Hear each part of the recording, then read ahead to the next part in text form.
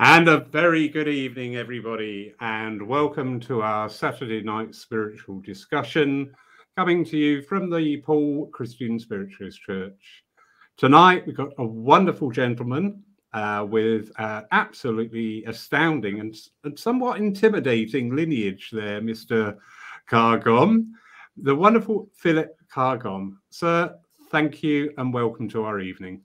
It's a pleasure to be here. Thank you for inviting me. Absolutely beautiful.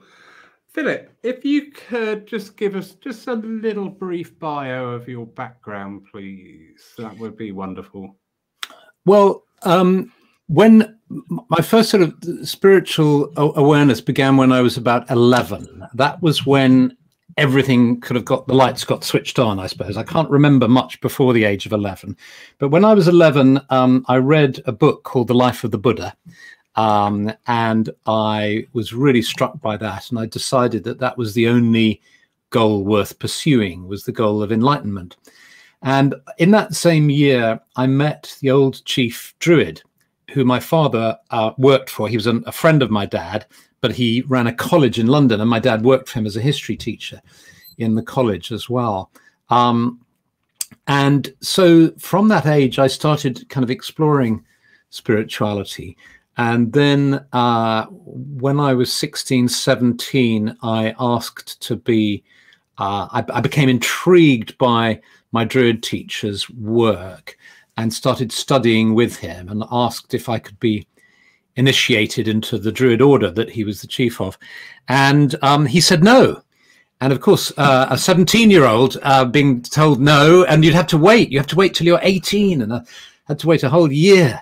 And, but when I was 18, I was initiated on Glastonbury tour, and that began a long sort of path that I'll try and condense into a couple of minutes for you, which is that he died in 1975.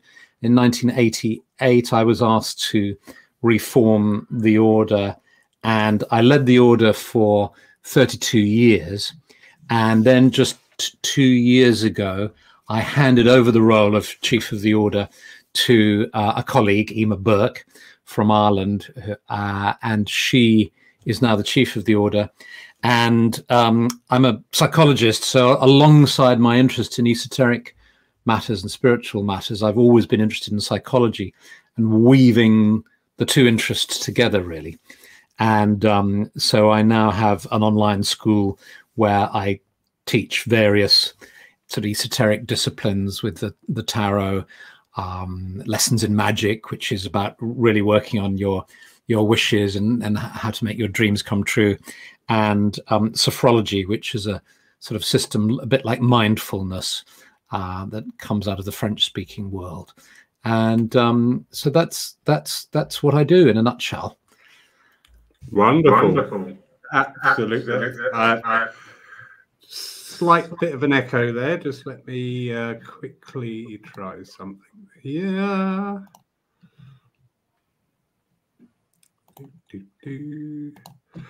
Hopefully that will cure the echo. That is great. Do you know the one thing you said? Well, you said a lot of things there which totally intrigued me, totally fascinated me. I've been doing my homework on you.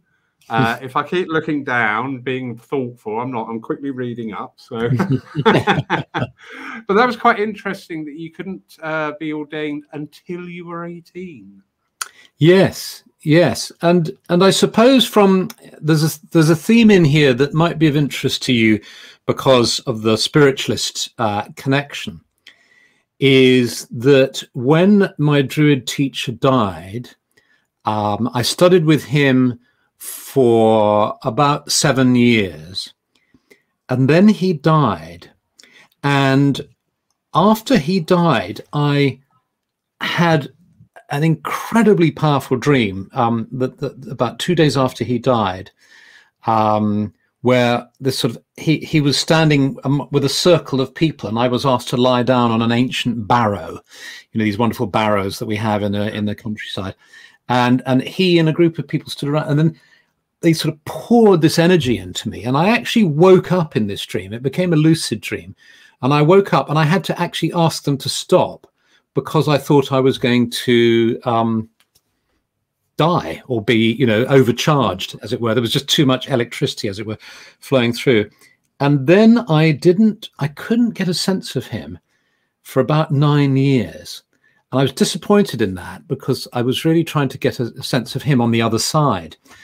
And in the meanwhile, the little, the order that he had started disbanded. There were very few people in it.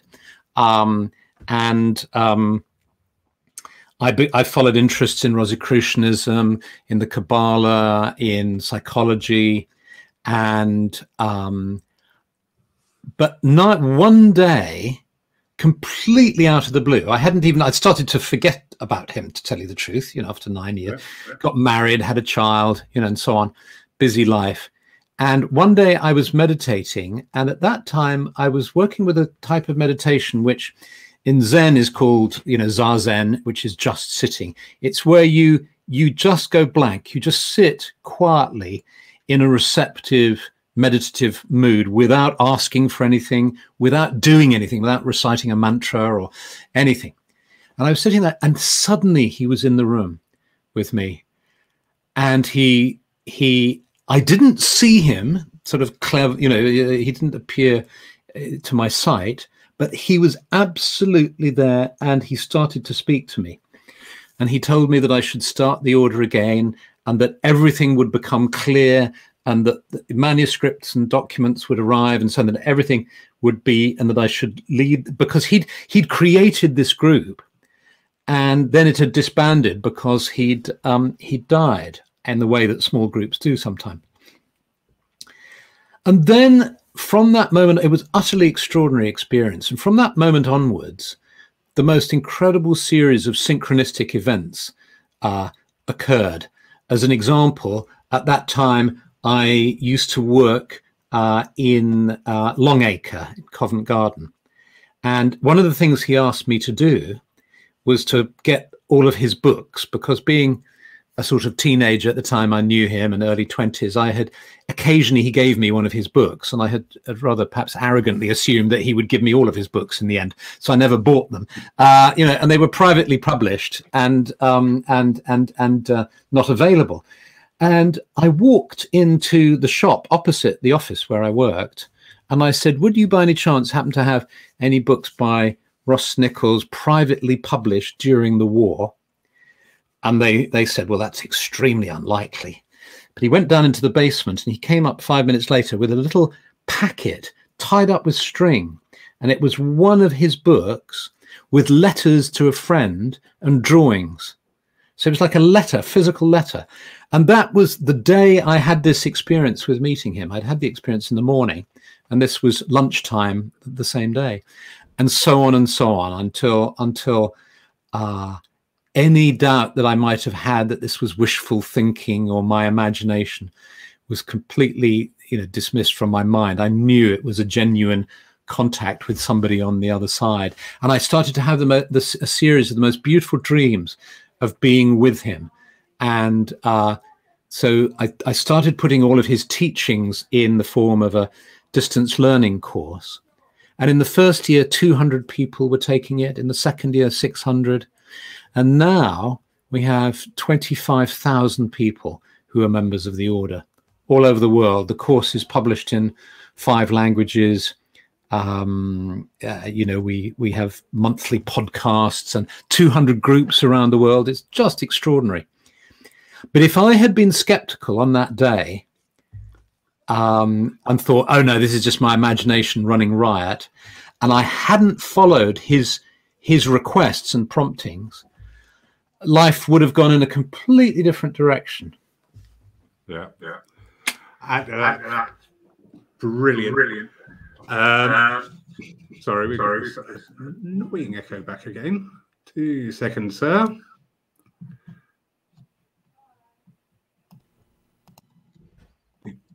Let's try that. Now you can see what it's like being a guest on StreamYard. Isn't this wonderful?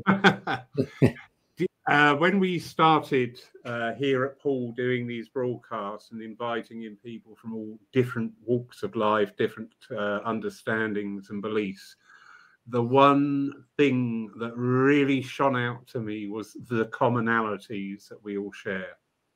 It's been a great time to actually, sort of like decloak and take away the mysteries of things. I've said this to you before we went on air, and you know that I am not being rude or offensive. If somebody said a druid, people probably think, oh yeah, long hair, lives in the Volkswagen camper, and that's about it, However, you, for example, you have this amazing, and as I said, sometimes intimidating to me, to little old me. Yeah. You have a degree in psychology, you trained in psychotherapy and play therapy for children, sophology, which you've touched upon.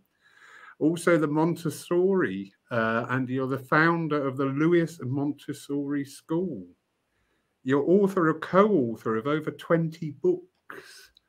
This is absolutely amazing. But that experience that you had there with seeing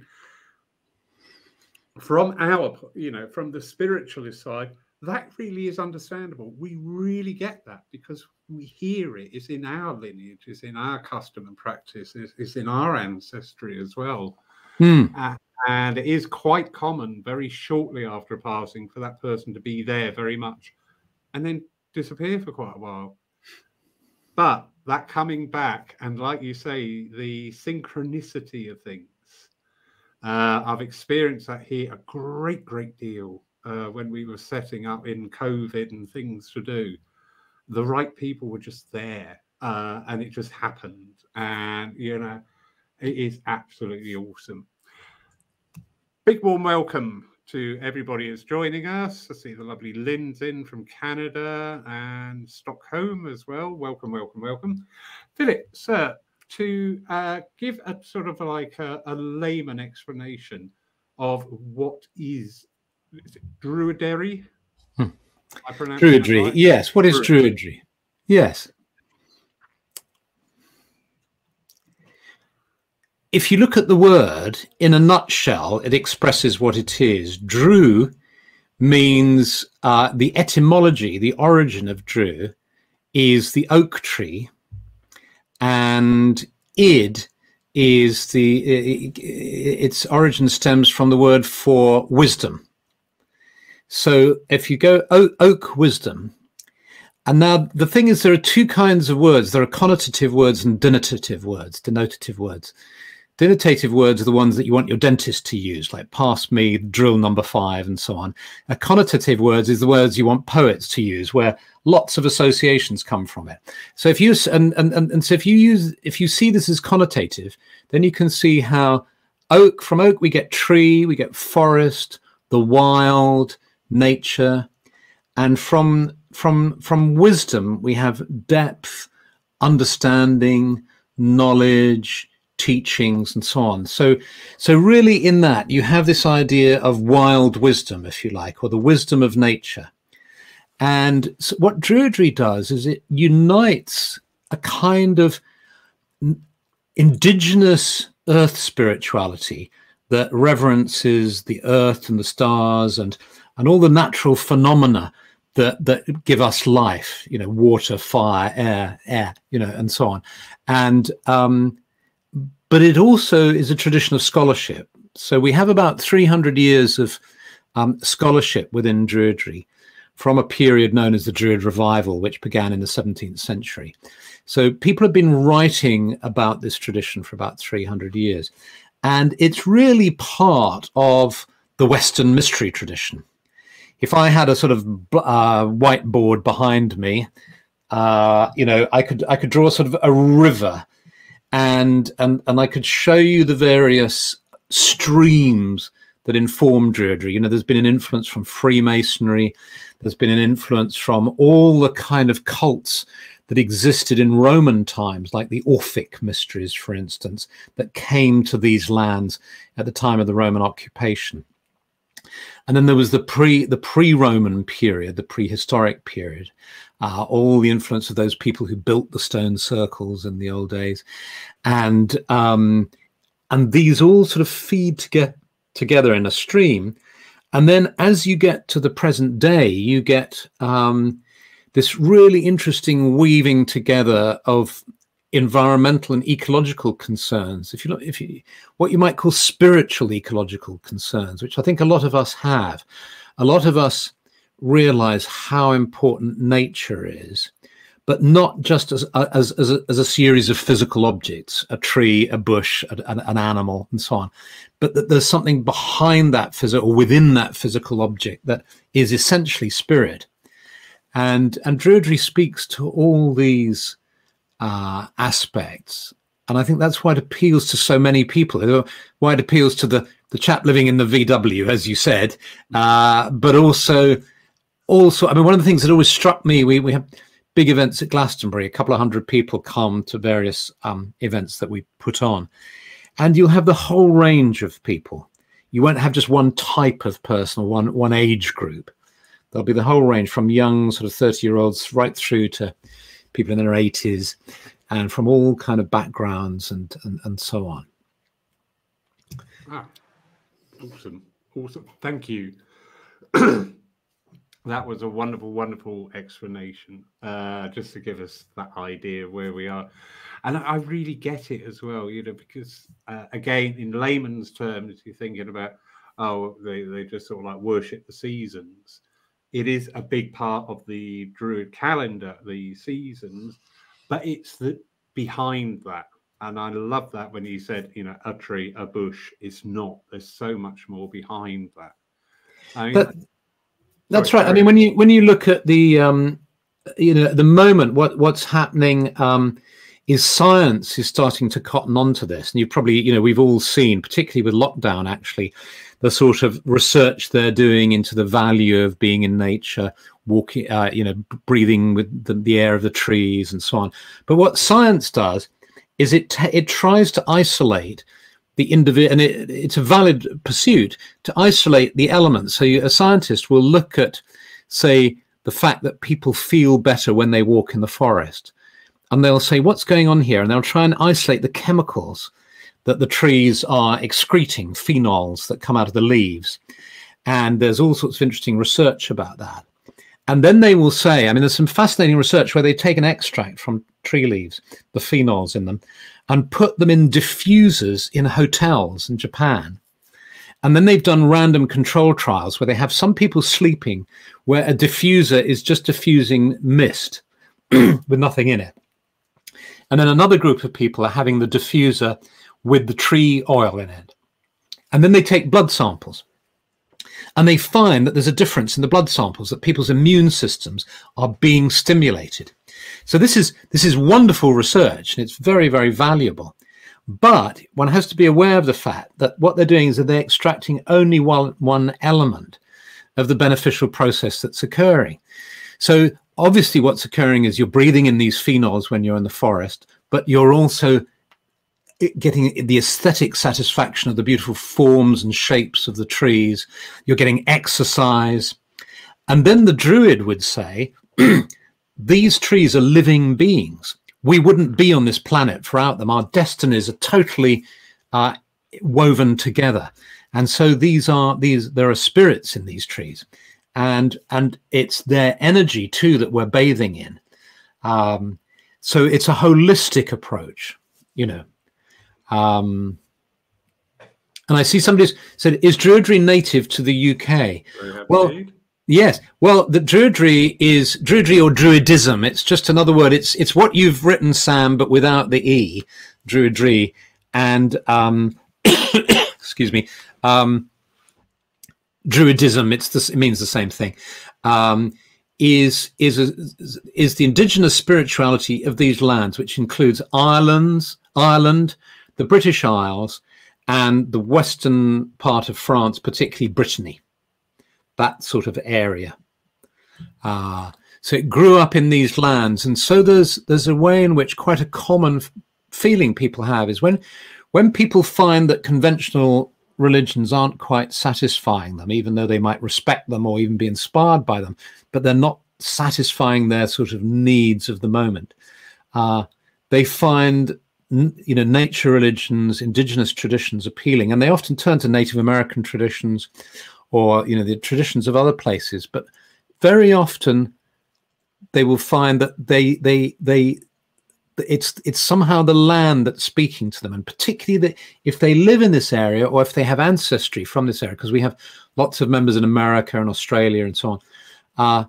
There's something about the geographical location that speaks as well. Yeah, fascinating. That actually brings us on very nicely to Sue Townsend's question. Yes. For people who have different.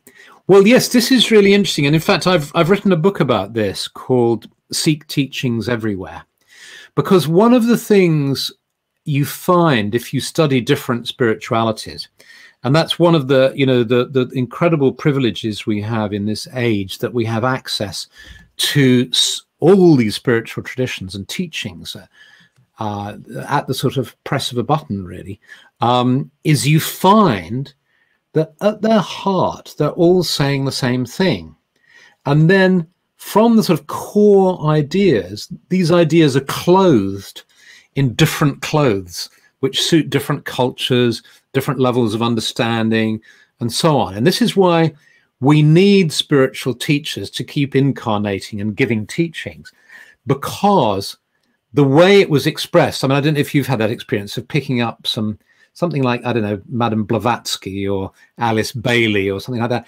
It's old-fashioned, even Rudolf Steiner or something like that. And it's clothed, these sort of nuggets are clothed in this old-fashioned language and so on. So these ideas keep having to be re-expressed. And once you realize that, it's called, the sort of approach is called universalism, where you realize the universal teachings within within all these spiritual traditions.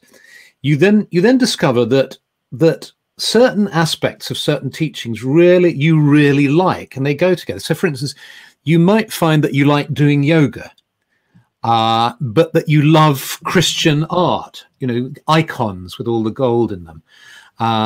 You might like the poems of Rumi, those beautiful spiritual poems of Rumi, who was a Sufi.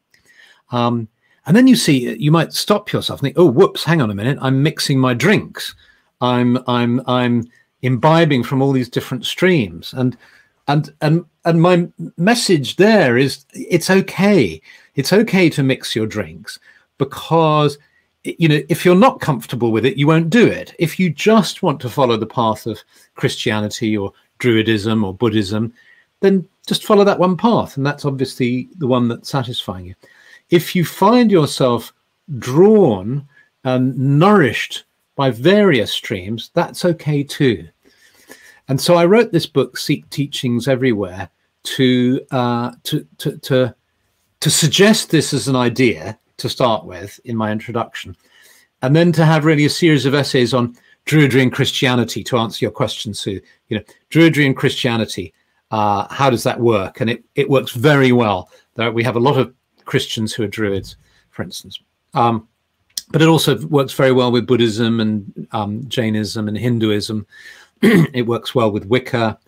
And those are the three sort of streams that I cover mainly in the book, but it would work well with other paths as well, particularly Taoism.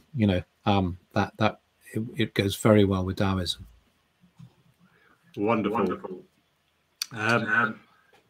There's a lovely question here from Anne Law. When I was first taken to Wiltshire area as a child, I felt a distinct draw to this area. Is there any apparent reason for this? As it turns out, my ancestors are from there. Well, yes. I mean, I could suggest there are perhaps three reasons. First, the fact that your ancestors are from there. It's very interesting. Stephanie and I, we were both Londoners. My partner and I, we were both born in London, grew up in London, and then around our mid-30s, life brought us to the area in Sussex where we are now, Lewes, Brighton area. And it only sort of slowly dawned on us that, hang on a minute, Stephanie realized that her, grandmother had been born in Eastbourne. My grandparents lived in Hassocks. and you realize, oh, you're coming back to this place where, and we were talking about this with our business partner and a colleague in the order, Dave the Bard, and he had exactly the same experience. He ended up in Shoreham down the road, not knowing that his family history was actually from that area, but he wasn't aware of it. So I think, so there's the call of the ancestors, if you like. There's a sort of familiarity and an at-home feeling that somehow comes from the fact that one's ancestral line is perhaps from here. There might be the aesthetic reasons as well. You know, you can argue that, you know, the reason why you're drawn to Wiltshire is it's a very beautiful landscape with these wonderful, great sweeping landscapes and so on. And you could argue the same for, you know, we were drawn to this area of Sussex because of the downs and the sea, you know. But then, and then a third reason is, of course, Wiltshire is a very spiritual place in the terms of the sort of spiritual history of these islands. You have, you know, of course, you have Stonehenge, you have Avebury, you have a vast sort of really a sacred landscape. We can think of Stonehenge and Avebury as individual places on the land, but the reality is it's a whole landscape with West Kennet, Long Barrow, Avebury, Silbury Hill, Stonehenge, Woodhenge. You know, it goes on and on. It's a whole area. And when you look at southern England, it's almost like if you can imagine a starfish slightly sort of skewed, its leg going like this. And I've reproduced it in my book, The Druid Way. There are basically 5 rows of lines of hills going towards Wiltshire. You've got the South Downs, you've got the North Downs, you've got the, oh gosh, I forget now, is it the Marlborough Downs or the Wiltshire Downs? And the other thing going down. And there are 5 of them. And they all, and then in the centre where they all meet, that's Salisbury Plain, which is one of the biggest plains in Europe. Of this particular sort of geographical type. So in the old days, people would process along these hilltops at sacred times, like at Lunacer, which was the great harvest festival in the beginning of August, because that was, you know, when food was at its most plentiful. And that's where you had marriages and games and festivals and meetings and all the rest of it before everybody hunkered down for the winter. So Wiltshire drew, the centre of Wiltshire drew people along these 5 lines, and perhaps you're tuning into some of that this is a very important centre for the British Isles. Brilliant. I fully get that with the sorry, sound is... You're sounding okay to me, Laurie, just so you know. Oh, right, just my end. I've got quite a big echo. Well, if I'm hearing it the way everybody else is hearing it, you're sounding absolutely fine with no echo at all. Okay, I'll ignore the echo. Wonderful. Yes, very much with the drawn to areas, because this is something I became aware of quite a few years ago. There were certain parts of Devon and Cornwall where I was at home. And that is the best way I can describe it. When I got there, I've never been there before. Got off the train, I thought, I'm at home. Same with the Lake District. I got off the train, I went, I'm back home again. And geologically, these places have got a lot in common. They run along these same fault lines. And I thought, I find that fascinating. That is interesting, isn't it? Whether you're tuning into that particular geology, whether you had past lives in those 2 places, for instance, you know, that could be another explanation. I do know that there are certain places around the world that you feel. I mean, I've had exactly that experience when I first went to Ireland.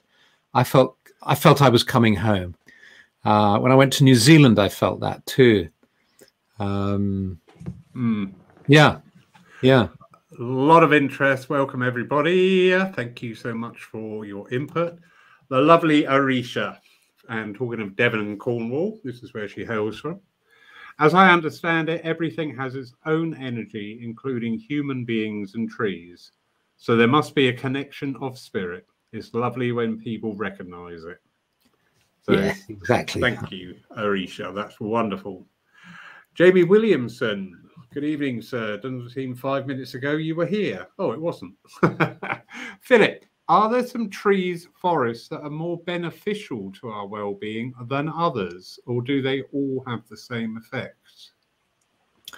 Well, I don't know the science around this, because presumably if we were talking to a tree scientist who was studying forest breathing, for instance, and was taking samples, they might tell us about certain kind of trees that exude particularly beneficial, I think they're called phenols, but I may be wrong, as opposed to others. So I don't know the answer to physical level. What I do know is that Scots, I don't know whether you experience this, but when I'm with Scots pines, I find they're incredibly energizing and uplifting, and healing. And, you know, whether that's because there's something in what they're exuding that I'm breathing in is having that effect on me, or whether it's their spirit, the kind of spirit energy that's coming from them, whether aesthetically, of course, they're incredibly beautiful. But I think that's where we can all become scientists, spiritual scientists, if you like, and kind of notice that would be a very interesting project, wouldn't it, over the coming months, as you walk in different woods, to hold that question, you know, is this wood helping me more than the wood I visited last week, and so on. And I would imagine, just off the top of my head, there's all sorts of reasons why one wood might feel better than another. One would be the types of trees. The other would be the type of soil, because Laurie was mentioning the geological fault lines and so on. The fact is, the geomagnetic energy changes.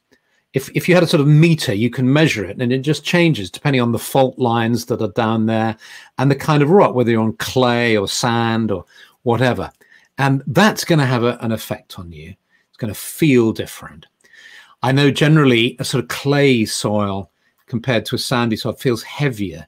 So that, for instance, I remember driving from the forest of Brocéliande, which is this magical forest in Brittany, which are mainly sort of oaks and beeches on a sort of quite a heavy soil, clay soil. Driving south towards the inland sea of Loch Maricare, whatever it's called, I've forgotten.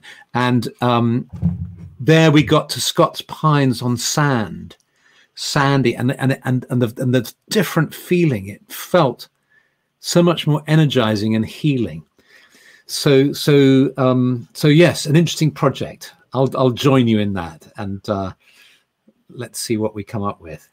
And very nicely, Jamie is saying he was thinking of pine trees. Yeah, there you go. Actually, here in Poole, outside our local railway station, they did plant a couple of Scots pine trees, and they're low hanging at the moment, and most people are walking around them. But I love to walk under them because it draws you in. Yeah, absolutely beautiful. Sam Nurse is back. Remaining with geography, have there been particular traditions within Druidry that have evolved in different areas? Yes, indeed. I mean, I think the way to understand, or one perspective to take, which I think can be helpful, is that some students of religion divide religions or spiritualities into two categories, type A and type B. I can never remember which way round it is, but say type A are the revealed religions. So these are bodies of teaching revealed to one person, usually a man, which are then encoded in writing and are then commented on and developed and argued about and so on. So the obvious examples are Christ and Muhammad, and to a lesser extent Buddhism, but to some extent. And then type B religions, or the other type of religion, are indigenous religions, which grow up over time and there is no one individual that articulates it and it all gets set down in writing. That it's usually an oral tradition. And so you have, if you can imagine, the best way to picture this, I think, is to imagine the ice sheets melting. You know, the ice sheets went right the way down about 2/3, 3/4 of Britain. So, you know, the people were all on mainland Europe. And then as the ice sheets melted, people, hunter-gatherers, moved back up into Britain and Ireland. And with it, they brought with them a kind of animistic culture that sensed the sacred in everything. So the moon and the stars and the sky, and in the fire when it was lit, you know, and they were probably goddess worshipping. They will have seen everything as possessing spirits, so the trees and the animals and so on. And then gradually, over hundreds of years, in fact, thousands of years, this would gradually kind of develop in amongst tribes into what finally became known as Druidry today, you know, Druidism, in about 1000 BC, perhaps, something like that, 500 BC. And so it would have varied according to regions by definition, but with certain sort of similar strands, as it were, in terms of, you know, reverencing nature and the natural world and so on.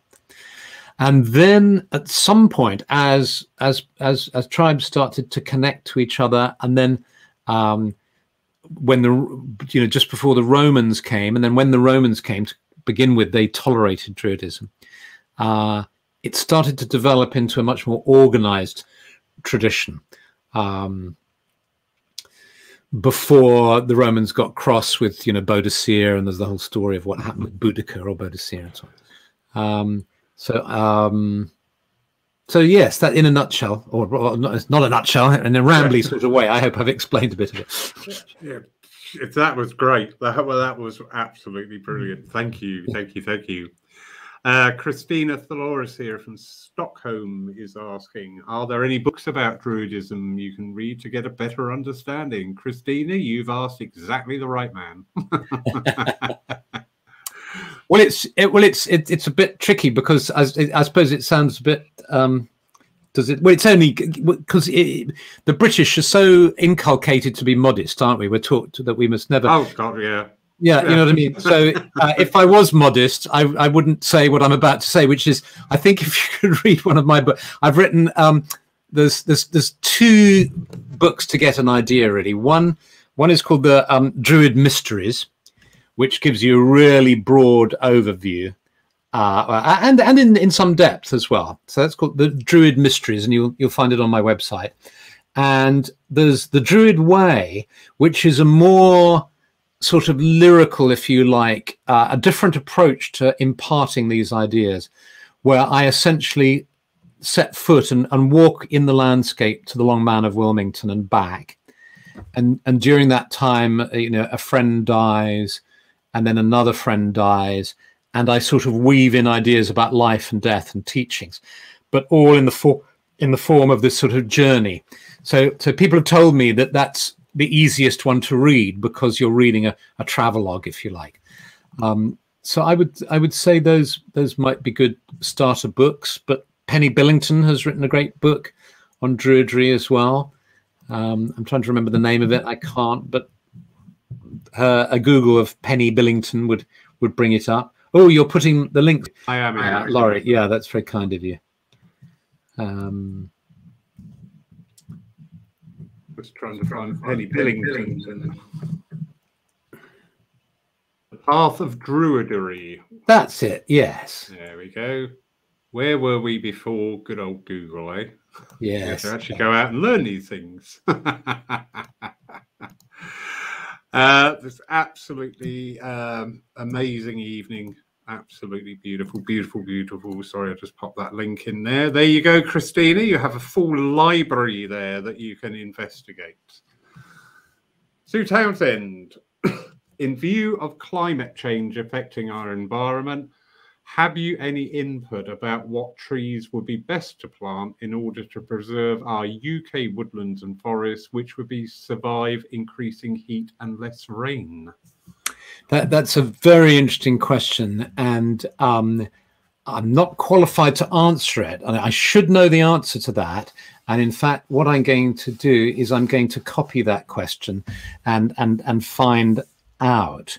But if I can respond to the question in a slightly different way, which is related though, which is the other day I was doing a bit of work with the trees from a Druidic perspective, and I was thinking about the elm tree, and I was researching the elm, and of course we all know that the elms have all but been wiped out. I mean, you know, they were very common trees in Britain, and over the last 40 years they've been absolutely decimated. And I came to a site in the end of when it was the Forestry Commission or the Woodland Trust, where you realize how complicated these are. There's basically people who call themselves elmies, who are just lovers of the elm, and they're working on trying to create strains of elms that resist the bug that kills elms, and they're trying to reintroduce these hybrid elms into the British countryside. And you think my initial reaction was, this is fantastic, how wonderful. But then I read the Woodland Trust's response to that, which is that because these are hybrids and they're taking DNA from Japanese elms and all the rest of it, that there's some issue. I've forgotten what the issue is now, to tell you the truth, but there's some sort of issue about them not being resilient enough, or it being artificial, and therefore, and their argument was much more about letting nature take its course. So there's this interesting question around to what degree we try, because one of the things that I've learned in the last few years is, if, say, you had 2 acres of land and you wanted to plant trees on it, depending on where you are and the situation, or the best thing you could probably do is fence it off so that deer and other animals can't get at it, and you let it regenerate on its own, because trees will start to grow there. As you know, in the garden, if you don't weed a little patch, you find little ash trees scooting up, and all sorts of saplings and so on. Is that the best? And so I was fascinated by this and had a long talk with an arborist friend who's involved in tree planting campaigns, and he said, yes, it's incredible, because it's as if nature's wisdom knows the trees that need to be there will be there, the ones that can survive, and the companion trees that look after each other. We always tend to see trees as sort of isolated individuals, and actually, all this wonderful work that's been done on the mycelium and the connectedness between trees, you realize it's not. It's a community that's all working together. And if you let them plant themselves, they build up this community of different species, and that will thrive best on that soil. So perhaps that's relevant in some way, but I think really the answer would have to come from an arborist, a tree specialist. It's actually a very interesting, raises an awful lot of things to think of there. Do we interfere?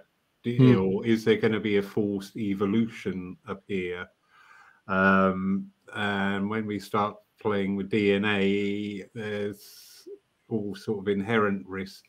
Because one of the wonderful things that's been coming out of all these talks is the interrelation now with what I would say hard science with spirituality and all things esoteric.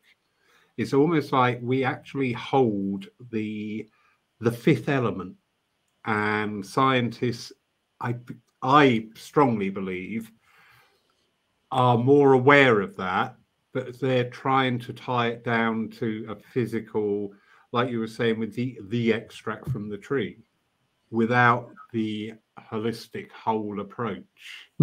So it's not something that's going to sit on a bench somewhere and be examined. It's something that's probably, it's going to require that trust element, which is something, talk to any medium, that's the worst word. Oh God, we've got to trust all the time. But it is fascinating, as I say, and I do like that term, the fifth element, to come in there. And it is being looked at now. It is asked questions about, it's being studied. We had a wonderful man on last night from Brazil in our Spiritist talk. And he said something, and I thought, you know what, I love that. He said 50 odd years ago, scientists didn't understand the power of the mind and how much that played in our life, our evolution, our actions and everything, because everything was put down to bodily functions and everything else. And not a lot of attention was attributed to the mind. He said, but now, 50 years later, we realize that 99% of our physical ailments and abilities stem from issues in the mind. He said, I wonder how long it will be before we start saying about the spirituality, which at the moment is sort of like, you know, poo-pooed. Yeah, we leave that to those people. They can play with that before it goes through that regenerative phase of actually becoming into the mainstream and just being accepted. And I think, you know, in some ways, it's actually in the mainstream already, you know. I mean, if you did a couple of examples, I mean, the Royal College of Psychiatrists have, if you're a psychiatrist, you can join a special interest group. And their spirituality special interest group has thousands of members, psychiatrists, who are members of this group. And the more you talk to people, the more and more people, I think, are understanding this, the importance of spirituality. Actually, it is really changing really quite fast, I believe. Yes. A few years ago, I was talking to a psychiatrist from Broadmoor Hospital in a social situation, everybody. All right. Not in a professional one. Do not worry. And just in conversation, it came out that I work as a medium as well. And he found that fascinating. And he's saying about, we found like 98% of the causes of different things in people associated with issues within the brain. He said, but we've got this elusive 2%. And I said, and I said, you think they come from an external force? And he went, I do. And I thought, that is really promising. Quite, isn't it? Yeah. Yeah. Where are we with the question? Anne Law's back. In nurse training, I remember that I think I was Descartes brought in the separation of mind and body in treatment, and yet clearly MH affects physical health. Are you picking up the gist from that, Philip? Yes, sure. Descartes. Descartes, yes, and mental. The mind-body connection again is more and more being explored. I think it's really quite exciting, and in the field of well-being and of mental health and physical health, understanding the effect of the mind is becoming increasingly studied, as far as I can see. Yes, indeed. And what we can do to alleviate those conditions is by being in this natural environment, bringing back in nature, bringing in that fifth element into our understanding. And I think as well is, you know, one of the extraordinary findings in the placebo effect is that even when people know it's a placebo, in other words, in experiments where they say to people, look, I know you've got a headache now, but I'm going to give you a pill, but it's just a sugar pill. So you tell them, you know, there's no medical ingredient in this, but I'd like you to take this pill with water because people feel better. So even when they know that it's, you know, that it's doesn't have an active ingredient, still it makes them feel better, which I find extraordinary. Excuse me. We're both having a little coffee here tonight. What's going on? With Druidism, you've just gave me this amazing lineage, restarting a small group up to, is it 25,000 members? Yeah. Is this a continued, sustained growth in there? Or are more and more people, especially since we've had the introduction of COVID into our environment, has it sparked more interest there?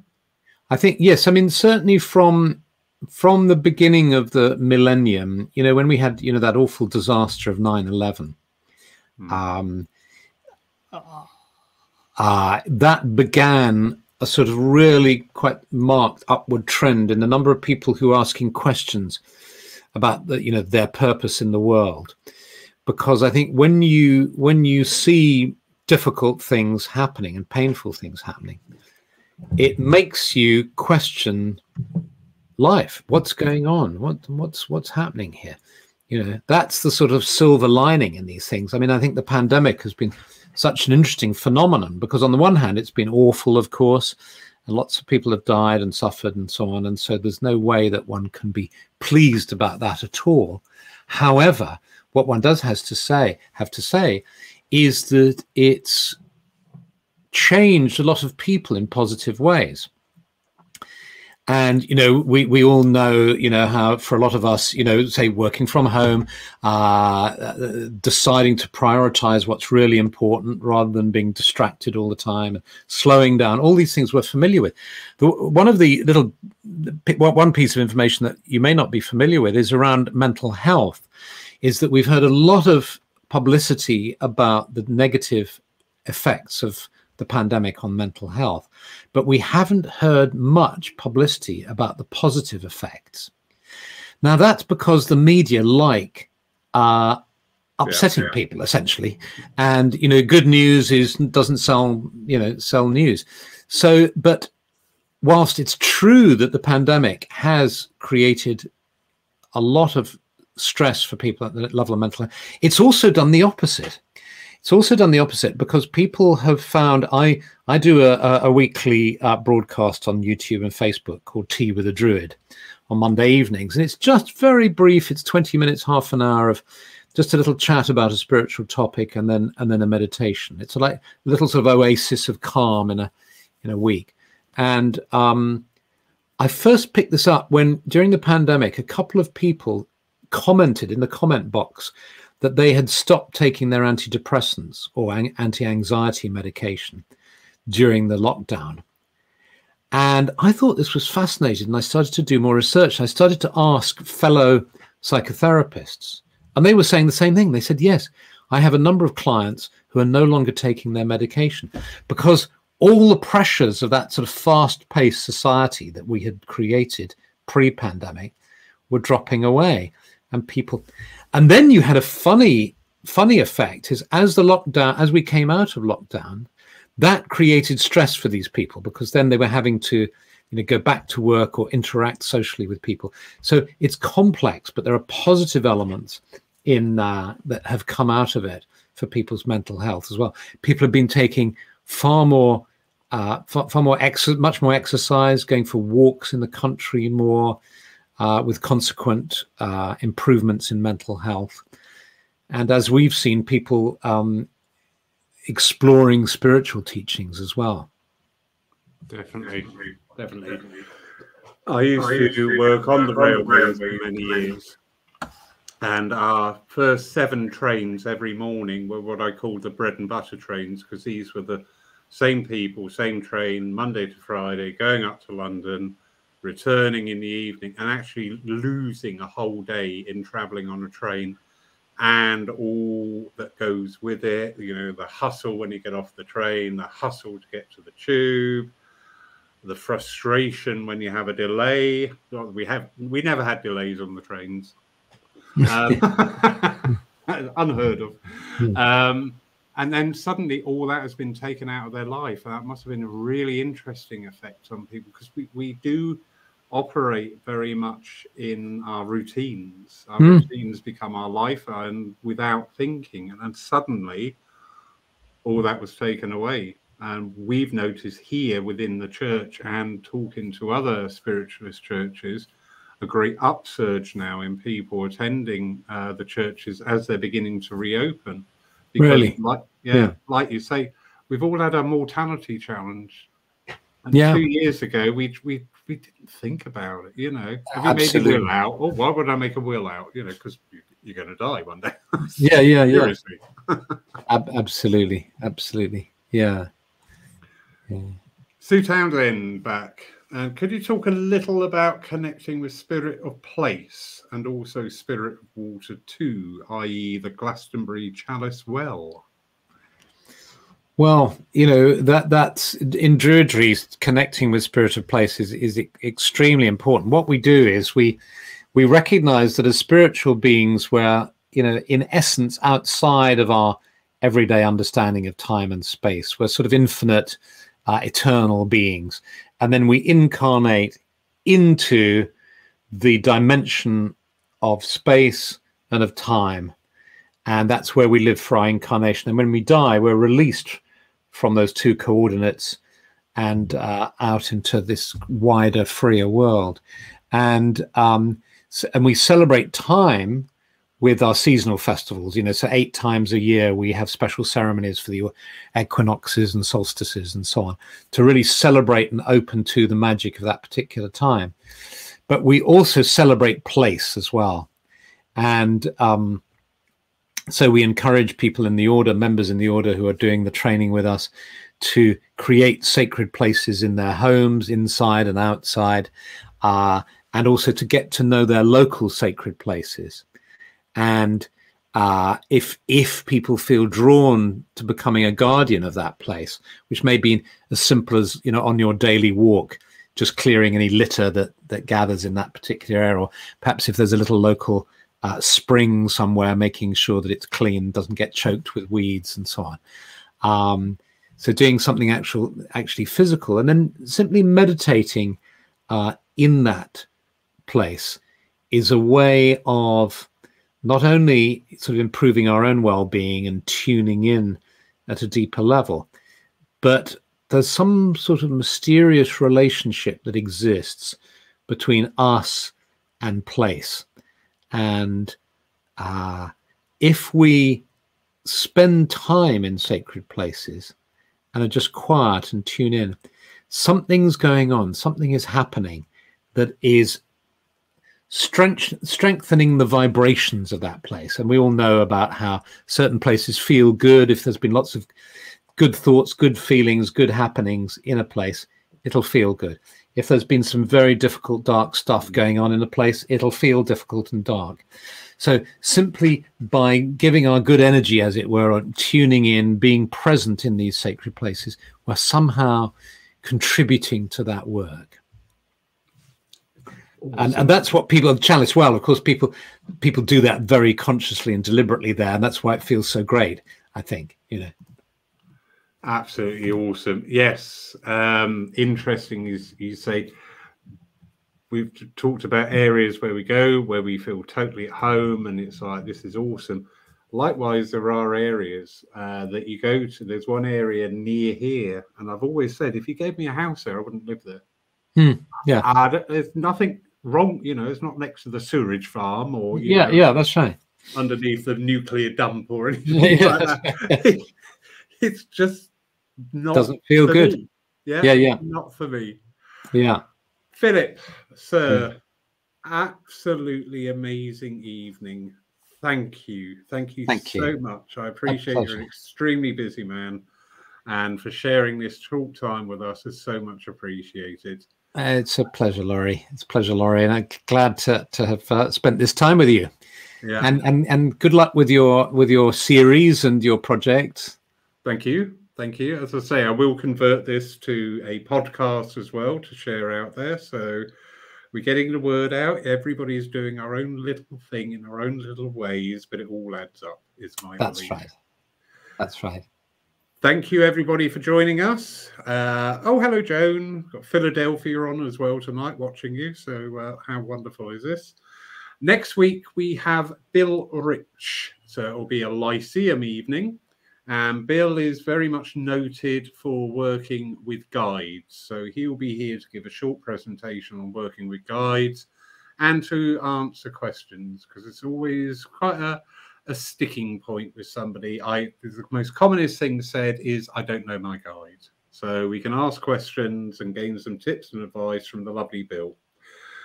Philip, on behalf of everybody here tonight and everybody watching in the future and listening in the future, sir, you are awesome. I absolutely love you to bits. Thank you. Thank you. Thank you. Thank you, sir. Okay. Good night, everybody.